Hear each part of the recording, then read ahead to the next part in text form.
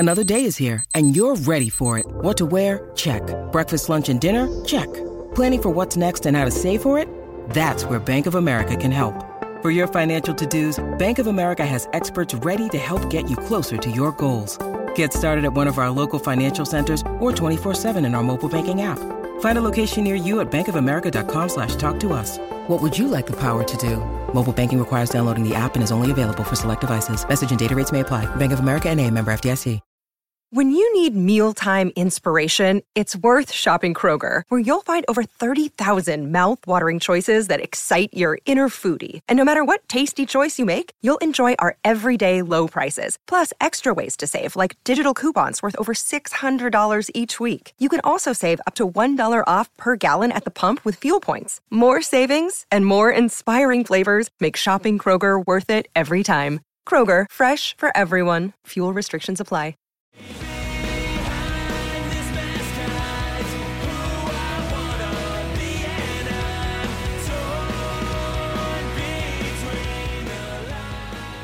What's up, everybody, and welcome back to another episode of Straight Up Sabres, presented by the Hockey Podcast Network and the Charging Buffalo. As always, I'm Brendan. And I'm Taylor. And Taylor, we are very excited to be joined by a first-time guest on the pod. You all know him from Twitter as @JFreshHockey. We recently now know him as Jack. We are very excited to welcome JFreshHockey/Jack to the pod. Jack, welcome. How are you today? I'm doing okay. How's it going, fellas? Going pretty well. Yeah, we're really, really happy to have you on. Both Taylor and myself have really enjoyed following your work, as many Sabres fans, many hockey fans in general do. And so we wanted to just kind of get in before we get into some Sabres talk, get to know you a little bit more. So one of the things that we actually had noticed that's kind of interesting is that it says on your Twitter that you had joined Twitter in 2019, in October of 2019. And in that time have amassed a pretty significant following. You're nearing 60,000 followers right now. You're at 57.8 thousand followers at the current moment. Give us a little bit about your background here. Like, how did you get into hockey analytics, hockey in general for that matter, and kind of walk us through just the process of how, you know, you've kind of had this rise over these past few years? Yeah. So, I mean, I've been a hockey fan for ages, like ever since I was a little kid, obviously. But the analytics stuff came way later, like just in the past couple of years or so. Like you said, you know, my Twitter joined in like fall 2019, but I didn't actually start posting on it until around February of 2020. So it was right before the pandemic hit. Wow. I was finishing up a master's degree. I was doing a lot of like software learning programs and things like that, just for like purely professional reasons. And all the sample data in it was super boring. Like it was like supermarket inventories and stuff like that. So I figured the only way to make myself actually learn how to use any of it would be if I switched all the data to hockey data. And then one thing kind of led to another, where I was, you know, making these visualizations about hockey stats and sharing them with friends, and they suggested I post them online. And you know, it got a little bit of attention right off the bat. You know, that first trade deadline in February, you know, there were people sharing the stuff, but it wasn't that crazy. And then really it was kind of the pandemic where all of the proper hockey writers all went on vacation, and I graduated into a job field that wasn't hiring anybody, especially in my field, which would have involved a lot of traveling. So I had a lot of free time on my hands. I had this kind of pile of stuff that I had built, and I just started writing, started kind of making more visualizations and things like that, and it all kind of snowballed from there. So it's crazy that it's been, you know, just over 2 years now that I've been doing it, but yeah, it's obviously been a lot more than I ever would have expected it to be. That is incredibly cool to hear. And one of the things that you had mentioned there that I kind of want to transition to now is, you know, the actual analyzing the data that you are using, because in your bio you have making hockey analytics make sense and look pretty, of course. And, you know, we talk about analytics quite a bit on the podcast, not a ton as compared to some of our other counterparts in the Buffalo hockey podcast sphere. But, you know, a big thing for us is just making it palatable so that for people who maybe don't fully understand analytics or in the early phases of it, it's digestible for them. And so with that being said, we're curious, and for everybody listening too, what are some of the figures, some of the data, the measurables that you look at that best evaluate both skaters and goalies? Yeah, well, I mean, that's always been my whole thing, is the palatability, because like I probably got similar math grades in high school as most hockey fans did. which is not that great. So it's all about kind of communicating it and making it so that it makes sense, because otherwise there's just a bunch of numbers and abbreviations and stuff, and nobody is really learning anything. And, honestly, it has been enjoyable for me kind of learning all this stuff and learning new things and maybe getting new insights into the data as I've gone. Obviously there's ranges, there's tiers of kind of types of stats that you can use. Almost anything you use, you'll be able to get some kind of insights out of. It's just a matter of kind of being able to bring it all together and form as accurate a picture as possible. There are stats that you can use to get insights into what might be causing, unsustainably high or unsustainably low results. I always tell people that, if I could have everybody in hockey just understand one stat, it would be shooting percentage, just on ice shooting percentage, the how a team shoots with a certain player on the ice shoots, because there's so much involved in things like point totals that people just haven't really wrapped their heads around. That causes, I think, insanely unrealistic expectations. Will either turn on players unfairly. Same thing for goalies. I think goals saved above expected has become a really kind of commonly accepted stat among a lot of hockey fans recently, but there's still people who I see will use things like wins and goals against average and things like that, which really don't tell the whole story. It really is about kind of, any stat that you use for hockey is recognizing that there's just so much going on, and you're just trying as hard and filter out everything that could mess up the results. So in the goalie's case, you really want to make sure that you're not giving goalie a credit for what his team defense did. And these stats, a lot of them sound really complicated. They sounds like a lot of abbreviations or fancy math and stuff going on. But in almost every case, it's all pretty intuitive. Like, again, as somebody who's like not a trained statistician at all, they do make sense when you just break them down in pure hockey terms. Like if your goalie is facing easier shots, he's going to have a higher save percentage. If your goalie is facing more difficult shots, his save percentage is going to be lower. That's all that goal saved above expected is. It's just that when you see it as kind of four numbers that you've never seen together before, suddenly it becomes this kind of super complicated thing. Well, one of the things too that Taylor and I were talking about before we started recording, and especially with relation to you and, just again, like your rise and how prominent of a voice you've become online in terms of talking about hockey analytics, is just in general, not only the, I guess, introduction to them, but the overall acceptance of analytics has, I think, been evolving pretty rapidly over the past like 10 years or so. And, we reference like goals saved above expected quite a bit. Expected goals for percentage, as you're talking about like shooting percentage with like, your 5-on-5 numbers and everything like that. I'm curious though, working as close to this as you do, where do you feel like the next step is going to be, or the next, I guess, wave of evolution in terms of analytics and their integration into, professional hockey? Well, I think what has been happening for the past couple of years is that very smart people have just been running up against the limits of what we can do with what we have. The stats that are used for analytics that you see in the public sphere, for the most part, are ones that are kind of, the numbers themselves are released by the NHL. They're called like the play-by-play numbers. And so, that's stuff like who was on the ice, when did the shot happen, what were the coordinates on the ice that the shot took place. 8-9 years or so, people have been essentially just trying to take those numbers and get as much meaning out of them as possible. And even in the past couple of years, people are still improving how they deal with those numbers and get the most out of them.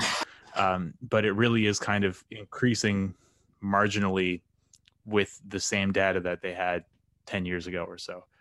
So the next step ideally would be some of this fancy tracking data that the NHL is collecting and distributing to its teams. I've talked to people who are closer to the situation who have made it seem to me like it's not something that's going to happen anytime soon. But if that kind of data was made available to public sphere statisticians and things like that, then that would be like a huge leap forward. Like that would represent a really dramatic shift in what we'd be able to have. So from my perspective, since, like colleague Patrick, who is kind of my partner in this. He's like the data scientist who crunches the numbers and things like that. He has the war model. He's got like the prospects model. Like he's kind of put together all this stuff.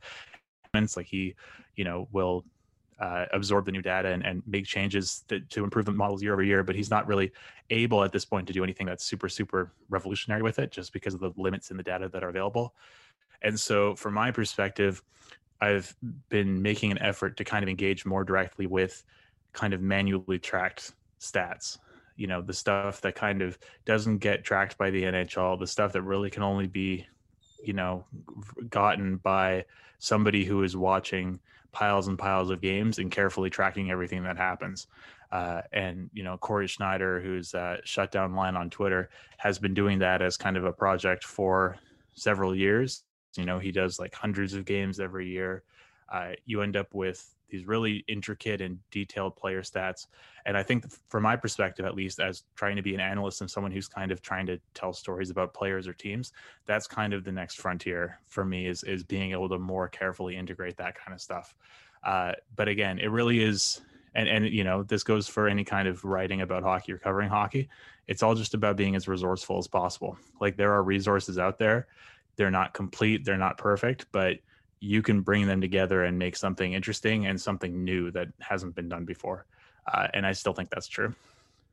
Very interesting. Yeah. Okay. So before we get to the Sabres, I just want to hear a quick word from our sponsors at DraftKings. So our listeners will be probably happy to know we have a new ad for the first time in about 6 weeks. 2 titles are up for grabs on the stacked UFC 273 fight card. Join the action with DraftKings Sportsbook, the official sports betting partner of the UFC. New customers can bet just $5 on any fighter and get $100 in free bets, win or lose guaranteed. If Sportsbook isn't available in your state yet, you could still get in on the excitement. Everyone can play for a share of millions in prizes with DraftKings daily fantasy MMA contests. Draft your lineup of fighters while staying under the salary cap and rack up points for strikes, takedowns, and more. DraftKings is safe, secure, and reliable. Best of all, you can deposit and withdraw your cash whenever you want. So download the DraftKings Sportsbook app now. Use promo code THPN for the Hockey Podcast Network. Throw down $5 on UFC 273 and get $100 in free bets no matter what. That's code THPN this Saturday at DraftKings Sportsbook, the official sports betting partner of UFC. Must be 21 or older. Restrictions apply. See our show notes for details. Before we get back to our interview with Jack, I just wanted to pop in here real quick and talk about Devin Levi, who it now is being reported is going to go back to Northeastern for a year. Disappointing, I would say the least. Is that what you think as well? Yeah, I mean, it's disappointing, but it's not the end of the world. Like, you still have his rights after next year, so it's not like he's walking himself to being a free agent. And from what we've heard from him over the past week, really, it seems like he does want to start his career in Buffalo. Like, he hasn't really been ambiguous about it. Like, he's been pretty direct in saying that. I'm pretty sure it's going as far as saying he can't wait to start his career here. And in a recent interview, too, he was on Dwayne and John Cullen's podcast, Two Goalies, One Mic, and I was listening to that. And just hearing him talk a bit about just how badly he wanted to go back because he didn't get to compete for like the Beanpot and compete for a national championship this year. And then, of course, it came out today, Wednesday being while we're recording this, that in conversations with Kevin Adams, he had said something along the lines of he really wants to go back and be the guy. You know, like last year was his first year really being a starter in college, and he wants the pressure to go back and have that weight on his shoulders. And that undeniably is not a bad thing for him.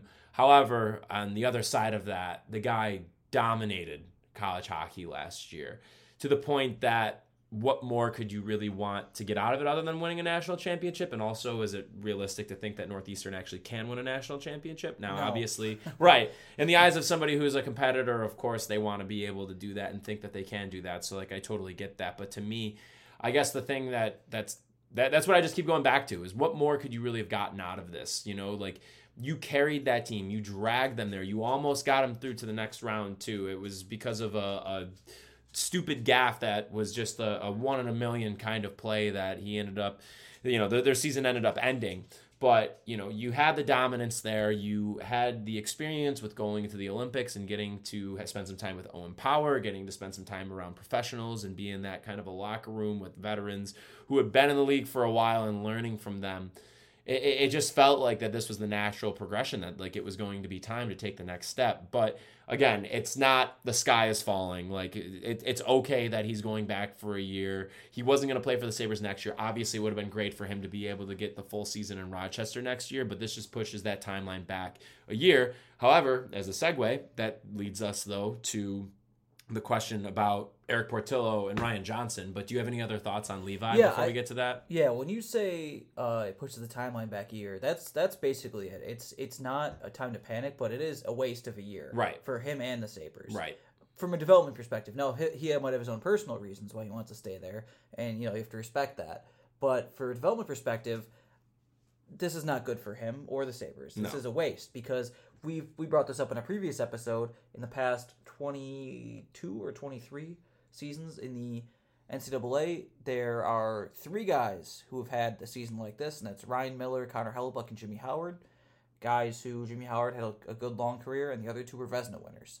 Like, this isn't a season where you have to get better in college. Like, you did everything you could at that level. Finishing with a 950 on a not great team over the course of a season at the NCAA level means that you are done with that level. You've completed it. Good job. Now you need to go to the AHL and prove that you can be that good, or not that good, but be good at the AHL level, and then come to the NHL. Obviously, doing this again to me is the equivalent of if Connor McDavid. It's almost like if Connor McDavid went back to Erie.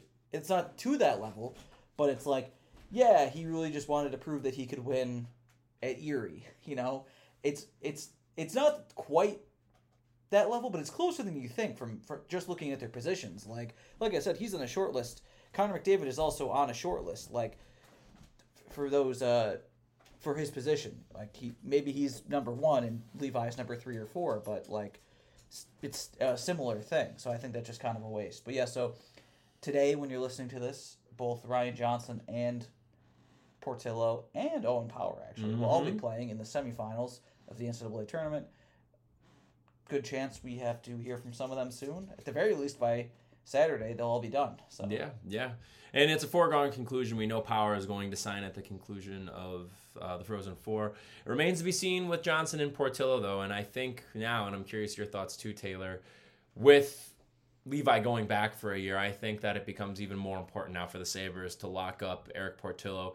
As far as Ryan Johnson goes, I think that he's probably ready to take the next step too. I mean, he definitely took a step this year with Minnesota from his freshman year now, and I think that the time's now, get him into the system. You invested a first-round pick on this guy, and so let's see what he has to do. Challenge him at the next level. He's not going to, maybe he gets a couple games up at the end of this year, but he's going to be spending next year being really the guy on the blue line in Rochester, probably him and Oskari Laaksonen, but Johnson to a far greater extent given his draft position. But yeah, and you hope that it's going to be Eric Portillo next year, because you're going to have that's really all you have right now for your goaltending pipeline in terms of prospects. UPL is going to be on the Sabres next year, undeniably. If that dude is not on the Sabres next year, it's because he got traded. There's no scenario where he can start the year in Rochester. He just has to. Like, he has to be on the team next year. He's ready. Something I also want to talk about, not now, but in coming episodes, is Seth Appert, as I think his name is kind of coming into the hot seat a little bit more and how he's running the show down there. But yeah, you need to have Portillo. I want Portillo starting in Rochester now next year. And, then get Levi there at the end of his season next year and really let these guys battle it out. Portillo's not going to be ready for the NHL.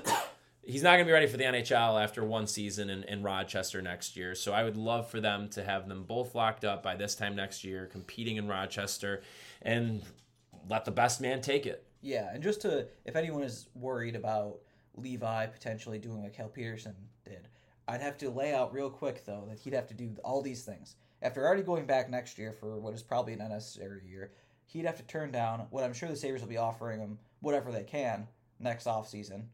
Unless he has, both his legs fall off. He'd have to turn all that down, go back for yet another season, and then, after that season, not be eligible for free agency on July 1st. Have to wait till August 15th to be a free agent and sign somewhere else. So, the Sabres would not be able to sign him from March, whenever his season ends, or April, if it's a good season, all the way until August 15th, when most teams have, their plans in place already. And then since he's a goalie, he's probably going to have to go to the AHL for at least a year. Mm-hmm. And then in all likelihood, probably wouldn't be in the NHL until at least October 2025 at the earliest, but more likely sometime in 2026. And then would not be eligible to be a UFA, I think, until he'd be 27 years old. I got to say, that is, it could happen. Anything could happen. But that he is literally, he's already giving up money going back for this year. He is giving up well into the millions of dollars. And to be clear here, he's not giving up his rookie amount, whatever ELC he'd sign. He's giving up money on the back end. Yep. He still has to have his ELC. Yep. Regardless. So whatever he'd be getting paid at the end of his career, he's giving up one of those years, basically. Yeah, I mean, and there's no way. And I think also what works to the Sabres' advantage is because of the fact that this has happened with Cal Peterson. They will, I'm sure, be hyper-vigilant about it. And if they even get an inkling that he's not going to want to sign after next season, just trade him in the offseason. Yeah.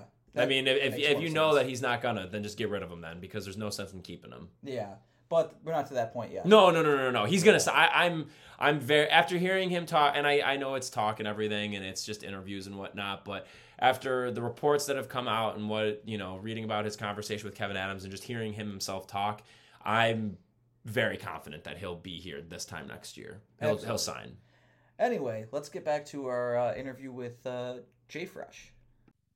Okay, so just want to move on to the Sabres real quick, and I just kind of want to throw a couple things at you and see if you, I guess, are in agreement, or if you have some disagreement about my read on the numbers. So I did a little bit of a deep dive, and this is basically the Sabres numbers for the entire season. So looking at what you see, looking at expected goals and things like that, what I see is overall a team that hasn't generated good chances, has scored a little bit more than you would think they would have scored based on that because of, frankly, they've been a little lucky on the power play.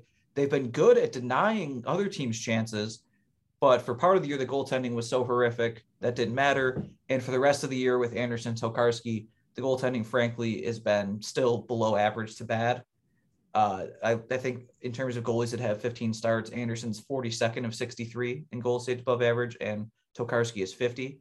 And then on top of that, they have a pretty normal penalty kill, and they've been kind of average luck on the penalty kill. So do you think the past month or so where the Sabres have won more games there's been any actual decent change to any of that, and there's been some improvements? Or do you think this has been kind of just a nice, just fortunate run for them? Well, I think it can be a little bit of both. It reminds me a bit of what we saw from the Senators last year when they had a nice little run after they bottomed out right off the bat, and then they started to play a little better after that. There have been players who I think have performed a lot better than they had in the first half, and that's encouraging. I mean, Rasmus Dahlin is the obvious example. He really, really struggled in that first half, trying to do a little bit too much, and he was for sure from when I watched the Sabres. And then in the past half of the season, he has obviously kind of, blown up and played way, way better and just extremely confidently with the puck.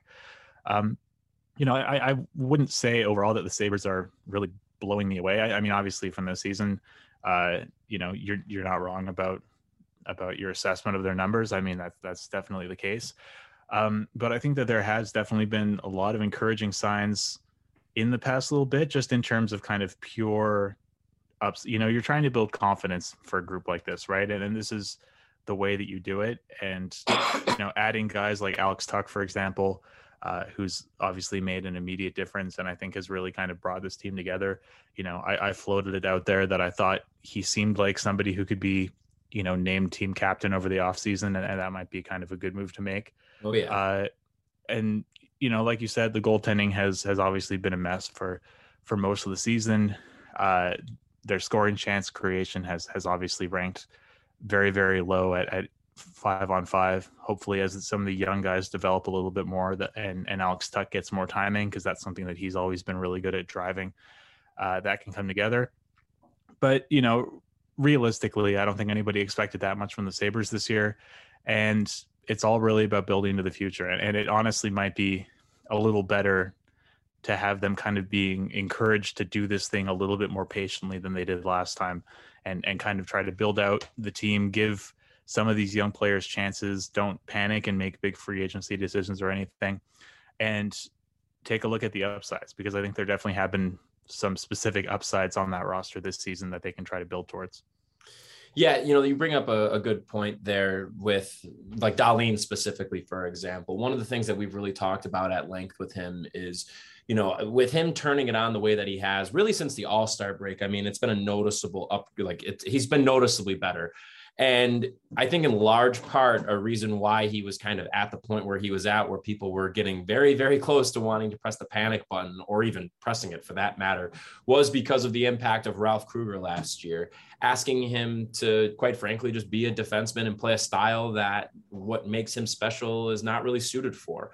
So in analyzing him, I mean, it's undeniable, like I said, how effective he's been since the All-Star break. I mean, there's been multiple games where he has just completely taken over and just dominates for them from the back end. And really his improved play is in all facets of the game. In his own zone, he's looking stronger. He's using his body more and being more physical. His play in the neutral zone has been better, and his ability to carry the puck up ice. And then in the offensive zone, I mean, he's just looking far more aggressive, far more creative, and really showing a lot of glimpses of what made him so special coming out of Frölunda.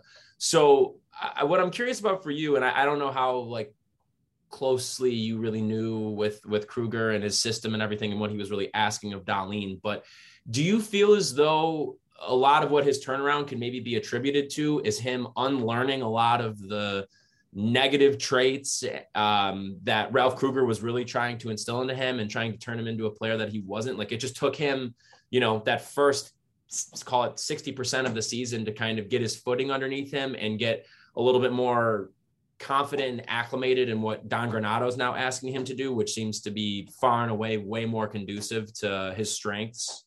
People who I trust in, who are Sabres fans or cover the Sabres, they had a lot of very specific, systematic critiques of what he was doing. And especially kind of, I think they would observe that there would be whatever he wanted to, and those would be the stretches where he would succeed relative to, the parts of the season when he was clearly kind of falling into line and maybe not playing with the same confidence that he was. And I mean, his underlying numbers last year were really not that bad. But the thing for me with Dahlin is that you really want, he's kind of a skill set defenseman. He really is he's not someone who you need to really dig deep to figure out what he brings to the table. He's not like a Devon Toews style or anything like that. It's all right in front of you. It's the way that he carries the puck. It's the way that he passes it. And you can kind of try to build the optimal environment for him to do what he's doing. And Sabres had done previously. I'm not 100% convinced what is going on now. I mean, I don't think that Jokiharju is going to be his ideal partner moving forward. I think a lot of what he's done in the second half has been more in spite of his defensive pairing than because of it. And if you want to make the Quinn Hughes comparison even more, you do kind of want to get him a Chris Tanev that he can play next to and who can maybe allow him to wander and do what he's going to do with the knowledge that someone's going to be able to get back and cover for him. Because I mean, in the games that I've watched of him recently, and I've watched a fair few just because he has kind of blown up so much, and the Sabres have been a fun team to watch.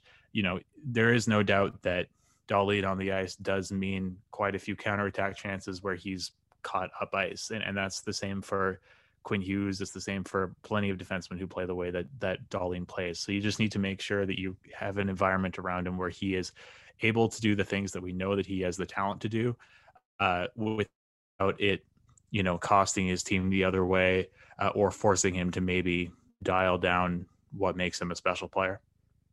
Yeah, going back to something else you said a little bit earlier about them being more patient with the rebuild. It is kind of, the time of year where Sabres fans usually look ahead to next year. And this year's no different, even with, how fun the last month has been. They're far out of the playoff spot. So Brendan and I have been looking to next year a lot. And there's an interesting where between guys from Rochester who should almost certainly be up, guys who are coming back, probable RFAs they re-sign, and then their apparent interest in re-signing Vinny Hinostroza this offseason, or maybe mutual interest in those two. That the Sabres have at least 13 forwards already starting the year. So the obvious thing to do then is to look at who's a potential trade candidate. And two guys who seem to make the most sense, Victor Olofsson and Casey Middlestat, are playing really well. They're both having their best month of the season. Olofsson didn't score from Halloween till Valentine's Day, I want to say.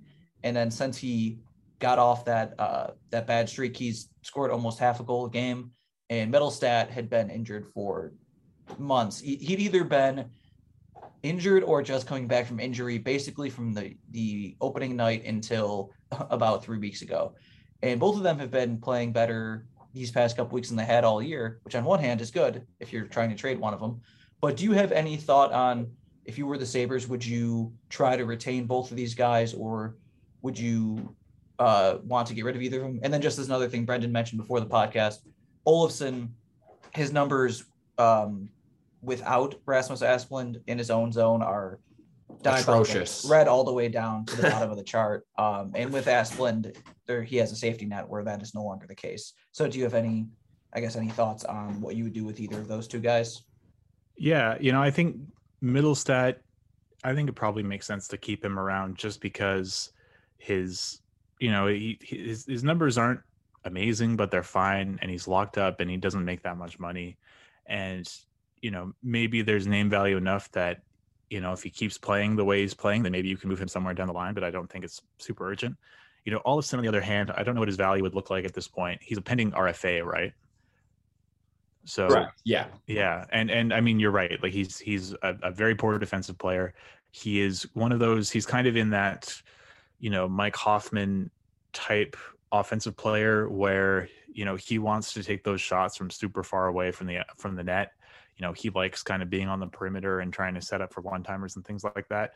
And what that means is that the Sabres overall get much less dangerous chances of 5-on-5 when he's on the ice, consistently for the past couple of years. And that only works if you're scoring the goals to cover for it. You see guys like Patrick Laine, for example, they play a similar style of game, but it's fine because they're scoring. She's kind of a bit of a power play merch in terms of his finishing. That's the kind of player for me where if you can find a team that is really looking for goal scoring, at all costs, and that's something that teams are interested in, then I think that he's the guy that you would move. The question just becomes, obviously, is there a team that's going to be interested in him with that qualifying offer? What's the value going to be? What can you get back?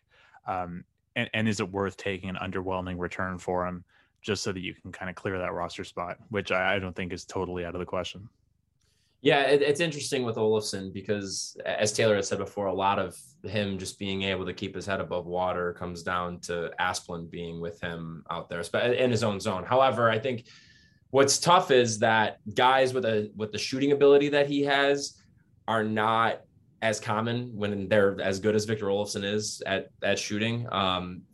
And it's tough because I think that there's definitely a lot of value when it comes to having a guy like that on your roster, just because of the current makeup of the Sabres. Like, they really don't have, in terms of their forward corps, any like true snipers like that. And I think that those guys are definitely valuable, but at the same time, it kind of feels like, well, if you could sell him to somebody as, hey, this is a guy that, I mean, I'm pretty sure spread out through a full season, he would still be on a 20-goal pace this year, or at least close to it. But either way, if you could sell him to somebody on that and saying, like you said, somebody who needs scoring help or whatever, maybe a team that's more of a contender, and then you can get somebody who's maybe, I don't know, a little younger and less proven, I guess, in return.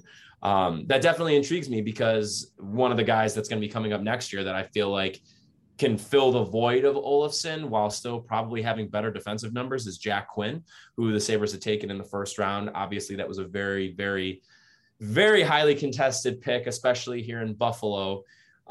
With, of course, you had Marco Rossi and Cole Perfetti still on the board at that point, but Quinn has been an absolute revelation this past year, and the steps that he's taken and his growth has been undeniable. And Sabres fans at this point are really just chomping at the bit. And so I'm curious, I guess, what your familiarity is and what your thoughts are on some of these younger players that the Sabres have coming up, because there's a really good young nucleus that's not even on the team yet between Jack Quinn, JJ Peterka, and then, of course, Owen Power, who will be suiting up for the Sabres pretty much at the conclusion of the Frozen Four, as I believe Darren Dreger had reported within the past couple of days that he's going to sign his ELC right away. So can you just give your thoughts on that young nucleus that's really not even on the team yet? Yeah, I'm not, I'm not a huge prospect guy, so I can't go too in depth into, what I've seen from these players or what to expect from them. But just from a general standpoint, I think it's fair to say that the Sabres in the past have had a bit of a tendency to rush players in the NHL and keep them there when it seemed like they weren't 100% ready. And so in this case, I think, like I said before, it's about patience and making sure that you're only bringing people into the NHL when they have gotten all that they can learn from the other levels. In the case of Jack Quinn, if he's tearing up the AHL, and I've seen, lots of stats that would suggest that he's been, arguably the best young player in the AHL this year. If he's kind of hit his ceiling in terms of what he can get from that league, then I think it makes sense to give him a shot next year, but also to kind of let him go down sometime next year if he's not looking 100% comfortable at the NHL level. From Owen Power's perspective, I think we've seen enough of him playing against, adults and guys who are older and bigger than him I guess there aren't very many guys who are bigger than him, or at least guys who are older than him, to be confident that, he probably belongs in the NHL at this point. And it's just going to be about, kind of like with Dahlin, making sure that he's in an environment that's conducive to his development. Yeah, I mean, with Owen Power, you want to make sure that he's in an environment where he's able to play his game, where he's not being forced to over-focus on skills that are not going to be that important to him. For example, the number of Red Wings fans who were complaining about the amount of extra stuff that Seider had to do because he was playing with Danny DeKeyser for a good chunk of the season. I think the Sabres have enough decent youngish defensemen that they don't need to do that. They can bring back Mark Pysyk, for example. They have Fitzgerald and Bryson and these guys. I don't think they need to panic and make a kind of giant trade for a top four defenseman or anything. It's just a matter of making sure that he's not playing with, a total scrub where he has to do absolutely all the work and where his minutes are getting dictated by who he's playing with rather than what's best for his development. Sounds like Rasmus Dahlin and Zach Bogosian. Yeah, unfortunately. Yeah, I mean, that's also how Ristolainen started. He played with a total scrub, and then he was the total scrub that other guys played with. So that's the circle of life. Yeah, real circle of life stuff there. So someone else I wanted to ask about is the revelation of the season for the Sabres has been Tage Thompson. Before the season, I wasn't really interested in him at all coming back, even though he was under contract. I think basically every year before this, with the exception of maybe a mini stretch when Granato took over last year, never looked like an NHL player, despite his draft pedigree and how he looked at the AHL level. And now he might score 35 goals this year. So I'm not really under the impression that he's going to score 35 goals every year going forward. But I do think there is he's obviously better than he was last year. So I guess I'm wondering is, where do we think he comes down eventually? Like, is he, when he's, on a better team, maybe with a little bit less time and a little bit less power play time, is he a consistent 20 goal guy? And his, obviously other thing, his shooting percentage will come down a little bit. Is he like a reliable 20 something goal guy? Because at that point, he's way more than you thought you were getting a couple years ago. Or what do you think he could be? More accurately, why is he it feels yeah. I mean, the thing is that it feels impossible to really make any prediction about him, just because any prediction you would have made about him a couple months ago would have been totally wrong. I mean, the thing with Thompson, and it's something that my friend Jack pointed out, is that, I think last season with the Sabres, based on the stats that I've seen forward role, like he was one of the league leaders in terms of his his individual expected goals per 60, which means he was basically getting a whole bunch of chances that were right in front of the net, which I would mostly be, I'm assuming, jam plays and rebounds and things like that, and that he was playing essentially kind of a traditional power forward type. He's been playing, I think, a lot more of kind of a skill type of game. Like, he's been in the middle of the ice, he's been carrying the puck, he hasn't been the guy who's retrieving it. and he's been able to take shots from the high slot, and that is an idea that a player, or that he's even necessarily going to be, kind of the first line center who really carries the line in terms of play driving. Where it really comes down to for me is how reliable that shot is going to be, because if he can keep scoring, from a purely skilled shot perspective, like he has this season, where he's kind of creating his own chances from the highest slot and actually scoring on them, then that is going to be super, super valuable. The question will just come down to, and I guess we'll find out next year, how reliable that shot is going to turn out to be, because it really is kind of the banner for him. Interesting. So keeping in line with the forwards too, some of the younger forwards, another one who definitely hasn't taken the steps that Tage has, but we've seen grow a bit throughout this year, is Dylan Cousins. So with him, I mean, he brings a lot to the table for this team. And I think one of the things that's really jumped out this year is the progression of his two-way game. And seemingly he feels like he's going to be the kind of guy that'll be your shutdown top six center someday, where you can give him the tough matchups. And because of how responsible he is in his own zone, because of his size, because of his skating ability, and also he's obviously, he's offensively inclined as well, but it just feels like he's the kind of guy that's going to bring a lot to the table for this team. And when it comes to his overall development, could play a very make or break role, because while Tage was a bit of a late bloomer, Cousins, obviously being a top 10 pick, he's been pretty highly regarded, throughout his time as a prospect, and now being a pro.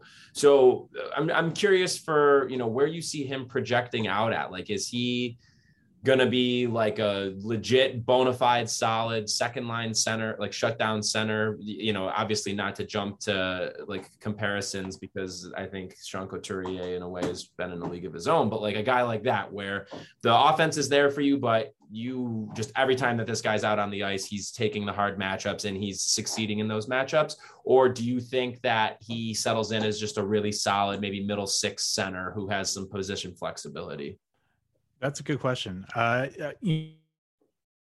it's probably, I guess you would have said the same thing about Thompson. It would probably be a little unrealistic to expect him to be kind of a full number one star center on a contender. Right. Like you said, the two-way numbers they're better this year. Defensively, they're not blow you away yet, but I mean, he's still 21 years old, so there is room for them to improve. He's certainly producing a lot more this season, which is encouraging. He's been shooting better as well. His assist rates are pretty solid. I think what I would want to see from him to be confident that he's going to turn out to be kind of a number two defensive forward would be just for those defensive impacts to kind of keep on growing, because they were really, really poor last year. They're pretty good this year, especially considering kind of such a dramatic change of role in his age. So I would just kind of want him to take the next step and see if he can do this, because like you alluded to, there's a lot of maybes in the Buffalo Sabres system, especially down the middle, with Jack Quinn, with Thompson, with Cousins, there really isn't that home run down the middle that you can, like there's no Quentin Byfield there, for example, that you can just slot in as the number one center going forward under the assumption that that's going to happen. So I would want to see him take a pretty serious leap next year. And I think he's got the skill to do it, and he's a young player as well. So that will settle a lot of things, because if Thompson turns out to be a solid number two center, and Cousins turns out to be a decent second number two center, maybe Jack Quinn turns out to be a decent number two center, then maybe you start to have to figure out some kind of team building things to sort out that hole in the lineup. But for now, I think it's just a matter of, like you said, just continuing to elevate his role, make sure that he's getting opportunities to develop and play with some pretty decent players. And it seems like that is the vision that the organization has for him. And one last guy I want to ask you about before turning it back over to Taylor here is, you had talked about one of the key pieces of the Jack Eichel trade in Alex Tuch, but I actually am curious for your thoughts on Peyton Krebs. So Krebs, I mean, this is his first real extended look in the NHL, and you could see him getting more and more acclimated to the game. I think one of the things that really stands out with him, especially that makes him such a special talent and gives, hot Sabres fans, especially, a lot of hope about him, is his skating ability and his vision too. It just seems like there's a lot of times that, not to make comparisons to a former Sabre, but his vision and his ability to make passes in tight windows reminds me a lot of Sam Reinhart, except he's a better skater than Sam Reinhart. Obviously, Sam Reinhart has completely blown up this year and is playing at above a point per game pace for the highest scoring team in the NHL. And, you know, it would be lofty to make that kind of a comparison, of course. But Krebs is somebody that has been highly regarded, you know, since he came out and he was drafted. And I think that his stock has really just continued to rise. And I think there's a lot to like about his game on top of, you know, what I had mentioned there. So, you know, he's another one where he's got that position flexibility where I think the Sabres maybe traded for him with the thoughts of him being a center, but you can't have, I mean, you can, but, you know, having 4 second or third line centers on the team, at some point, something's going to have to give there. So where does a guy like Peyton Krebs, you know, project in your mind? Like what's the best case scenario for Peyton Krebs in terms of his development and the player that he ends up becoming in the NHL? Yeah. So, you know, on this one, I do have to defer to my colleague at Elite Prospects, Mitch Brown, who has been writing about him for a while and wrote a big piece about him when the trade happened, or just about around the time the trade happened, where he, I think, said that it was reasonable to expect that he would turn into a top 6 center, but maybe without the kind of high-end offensive skill of some of the other players around the league who maybe had somewhat similar pedigree. I mean, you know, I will say this season, you know, looking at his underlying numbers, his impacts on both ends rank near the bottom of the league. Right. to tell you the truth. Of course. I'm looking at his card right now. It's like first percentile even strength offense, third percentile even strength defense. So there's improvements to be made. His his production has been pretty good. His finishing has been good. You know, I don't remember Mitch saying that his shot was a real highlight, but at least in this case, it seems to be what has stood out so far. But yeah. I mean, like I said, you know, Krebs is just another example of, you know, there are a lot of kind of lottery tickets that the Buffalo Sabres have in their forward group. And, you know, they really just kind of have to give each of them the opportunity to prove that they can be a proper top 6 player and develop there.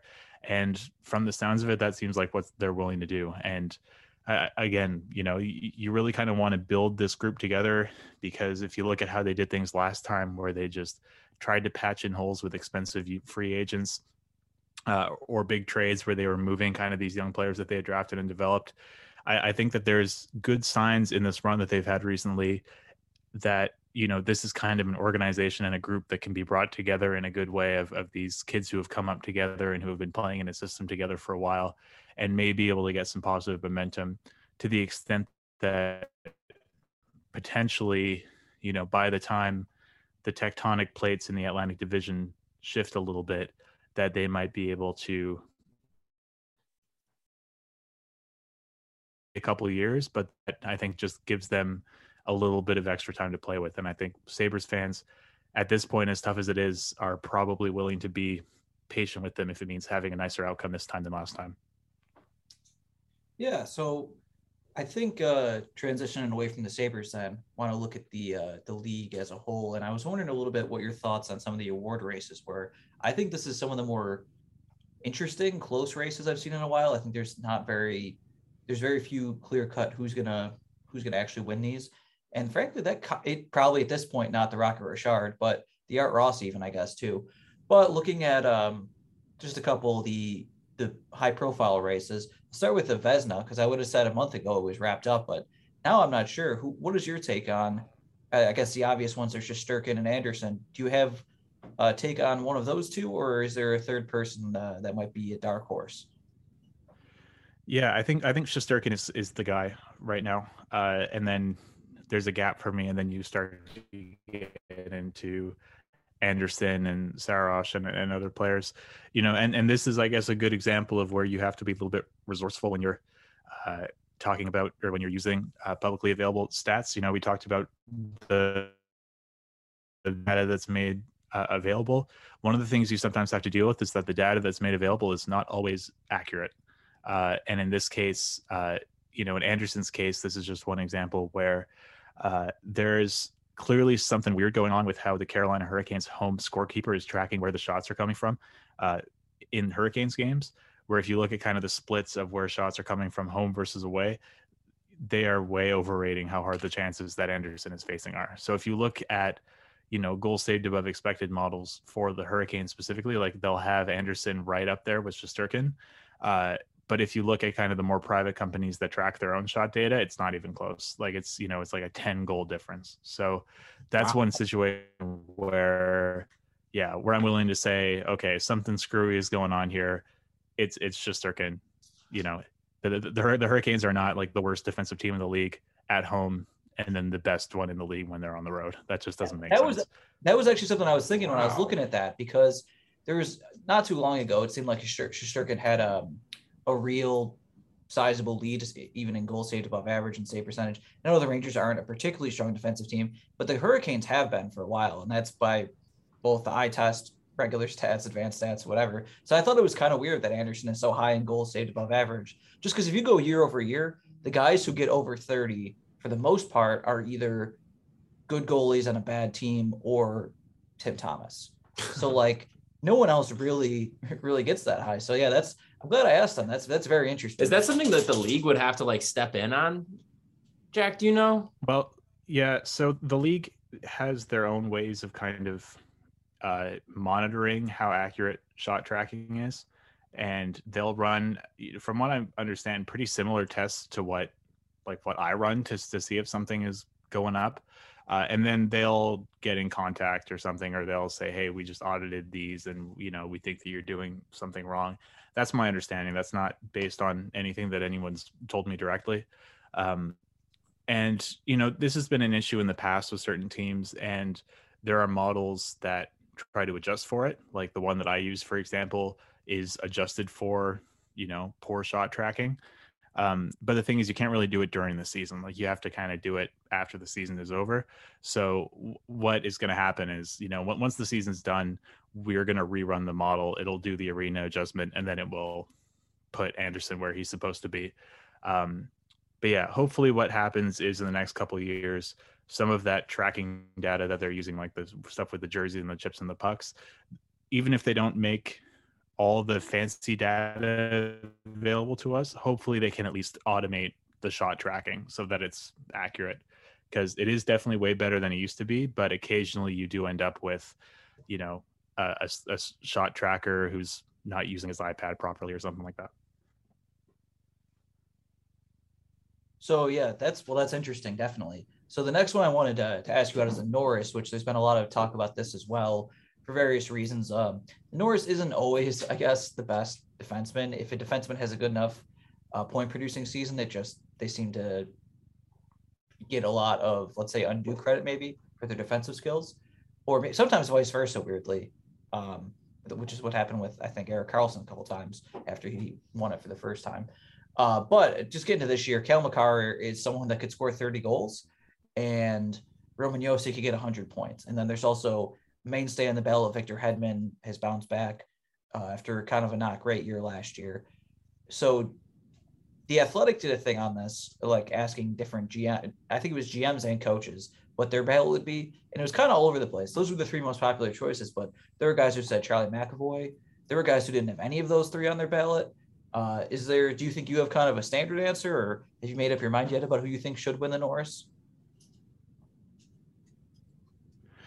Yeah, I don't have a vote yet, so it's all just kind of fan casting for me. I would still have Makar, and I'd probably have Hedman there next to him. The thing with Josi, and it's hopefully there's some kind of certainty about it, or something. Hopefully something in the stats comes up and helps me out in the next 20 games or whatever it is.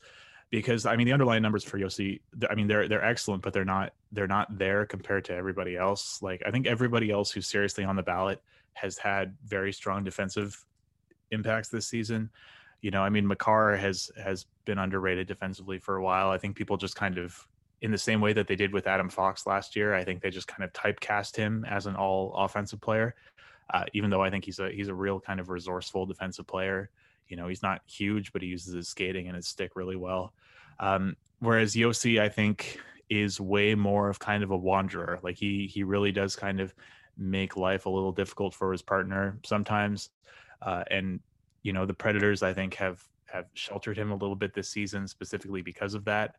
Hedman, like you said, has had a huge bounce back season. He's been fully healthy and he's been playing like it. Like he has really been dragging the Lightning's blue line the entire season. Aaron Ekblad has been really good as well.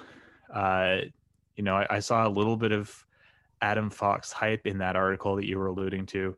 I don't really see it this year. I think he's kind of struggled. He's played kind of the first not amazing hockey of his career in the second half here, so he's not someone that I'd be really looking at. But yeah, I mean, that's really, and Charlie McAvoy is kind of always in the conversation as well.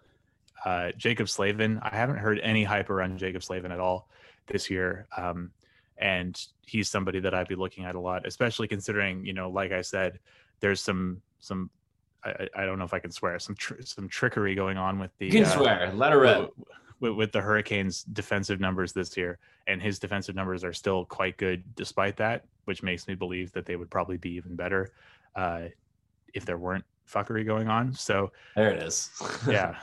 And then poor Heiskanen. Like, I was all ready to hype Heiskanen, and then he had to go and get mono. So I guess he's out of the mix. But yeah, I mean, it's like any award this year. Like, it really seems like every single award has like 10 different people who you could make a decent argument will be involved, which I guess it's good for me as somebody who gets paid by the article. But yeah.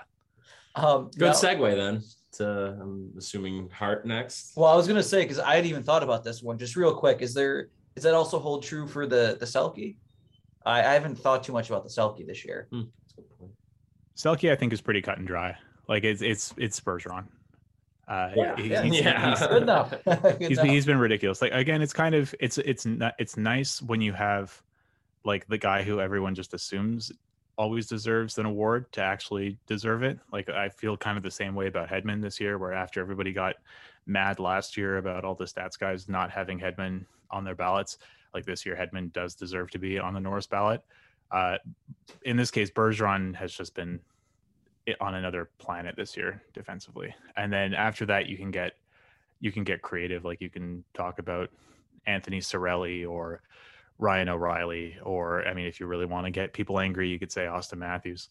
But yeah, there's the conversation for the Selke starts at number 2, I think. So that's interesting. I think Bergeron is probably the guy that throughout the years, traditional stats, advanced stats, eye test, old media, young people have agreed on the most. Probably there really hasn't been any really anti-Bergeron or anything like that from really anyone. But yeah, so I guess that does bring us to the Hart Trophy. I think regardless of where people come down on it, I do think it'll be a very close vote. And it is a really interesting question as well, but where do you come down on that? Are you, after this Austin Matthews stretch, are you leaning towards him for your, what would it be your choice if you did have a vote? Yeah, I think leaning is the right word. Like, it really is tight for me in terms of the people who are being discussed. The ones that I'm not sold on are like, I don't see Huberdeau as much as, like, I know he had the huge night last night. People are all super hyped about him.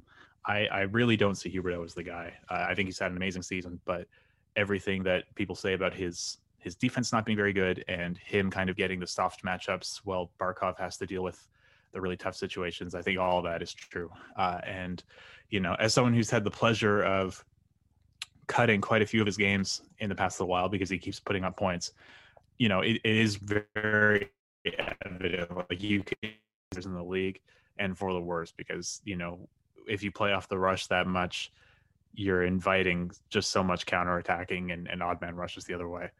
Other than that, I mean, Matthews, his numbers are impeccable. He is, on pace for over 60 goals with very strong defensive numbers and all this. I think it would be kind of hard to not have him at least in the top 2. Shesterkin obviously has slipped, and I think he maybe in the past couple games has probably cost himself what might have been an actually fairly straightforward Hart Trophy win, but there is time for him. Even if he plays at like an average level the rest of the season, his numbers will still be totally ridiculous, and he will still be the reason that the Rangers made the playoffs, let alone kind of at the seat that they did. So, and again, like I alluded to, like, he is at least statistically probably the best goalie in the league by a large factor, even with the way that he's been playing recently. So we'll see what happens there. Yossi, kind of like I alluded to, I'm not super crazy about. Johnny Gaudreau has been totally ridiculous, but it is a little difficult with him because his line as a whole has been so good. Like it really has been kind of all three guys on that line are playing a really important role, and it's kind of hard to fully extract that out. Who am I? Oh, and McDavid, obviously. I mean, McDavid has had a just insanely good season, and people are kind of glancing over it a little bit, I think, unfairly. Even kind of the defensive numbers have been pretty good. Like they've been just about average, which is where they were last year. The only difference for him is that he hasn't been scoring as much as he has sometimes in the past. And he has unfortunately played with some guys who just can't finish the chances that he's giving them.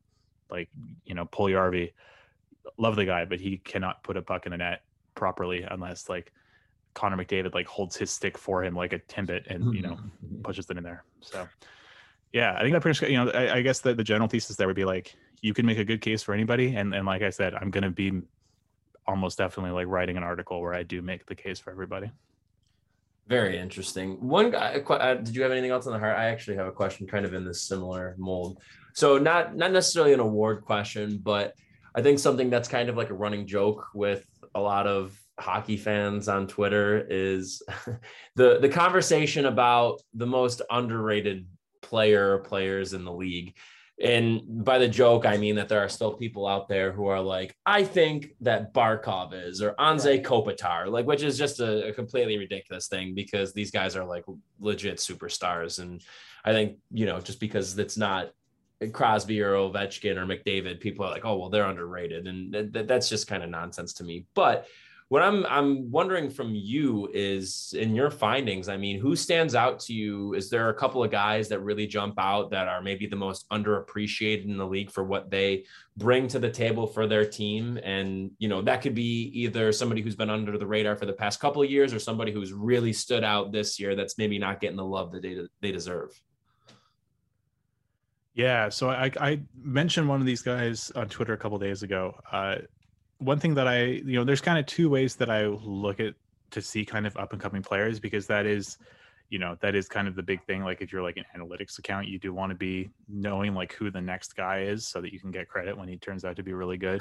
Like Devon Toews, like when he was with the Islanders, I was, beating that drum super, super hard and ended up looking pretty good because of it. I'd say so. Yeah. So one guy that I'm, did a video of a couple of days ago and was talking about is Robert Thomas on the St. Louis Blues.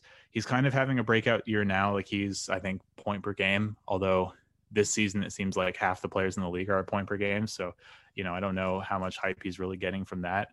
But just in terms of kind of pure playmaking, like there's a lot of holes in his game. He's not amazing defensively. He has a really not great shot, but just from a pure passing perspective, like there might be nobody in the league who's more dangerous behind the net, like just kind of getting pucks into the slot than he is. And that is, obviously there's a lot of really amazing playmakers in the NHL, but like he, his efficiency, like the primary assist that he's doling out, on kind of a per 60 basis is almost unmatched right now. Like it really is only kind of Johnny Gaudreau who's even close.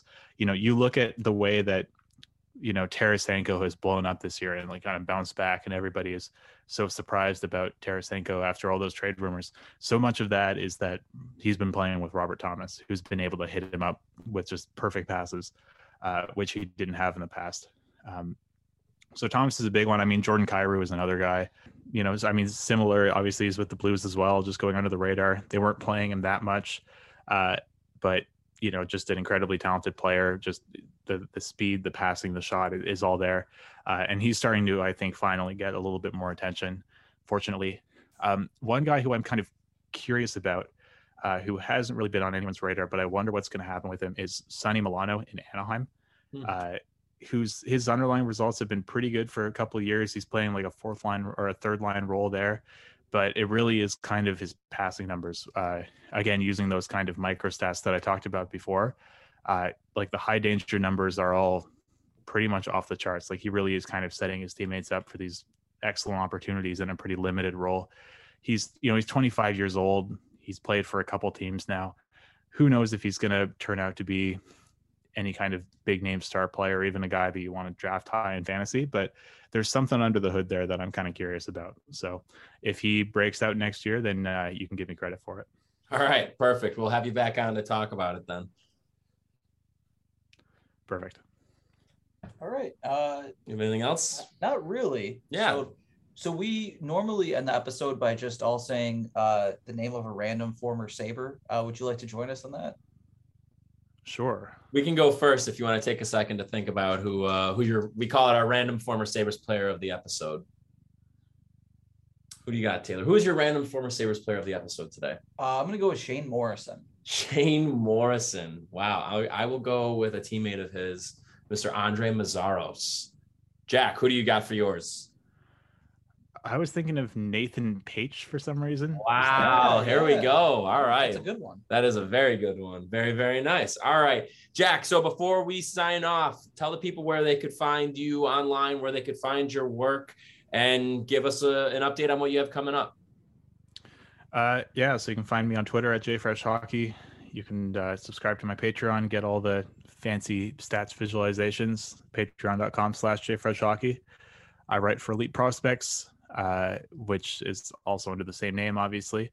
And that pretty much covers the ways that you can read or hear about what I'm doing. Very nice. Well, thank you so much for joining us. We very, very much appreciate it, Jack. Again, make sure you're following him on Twitter at JFreshHockey. This has been another episode of Straight Up Sabres presented by the Hockey Podcast Network and the Charging Buffalo. Make sure you're checking out both of the presenters of this podcast on their respective websites. Whatever streaming platform you're currently using to listen to, make sure you're checking out all of our fellow podcasts on both of the networks and following them on social media. Also, make sure you're following us on social media at Straight Up Sabres on Facebook, Twitter, and Instagram. And of course, make sure you are heading to DraftKings and using our promo code THPN to take advantage of great deals for whatever you're going to be betting on in the next week. Once again, we will be back with a brand new episode on Monday. Thanks again to Jay Fresh for joining us. This has been Straight Up Sabres.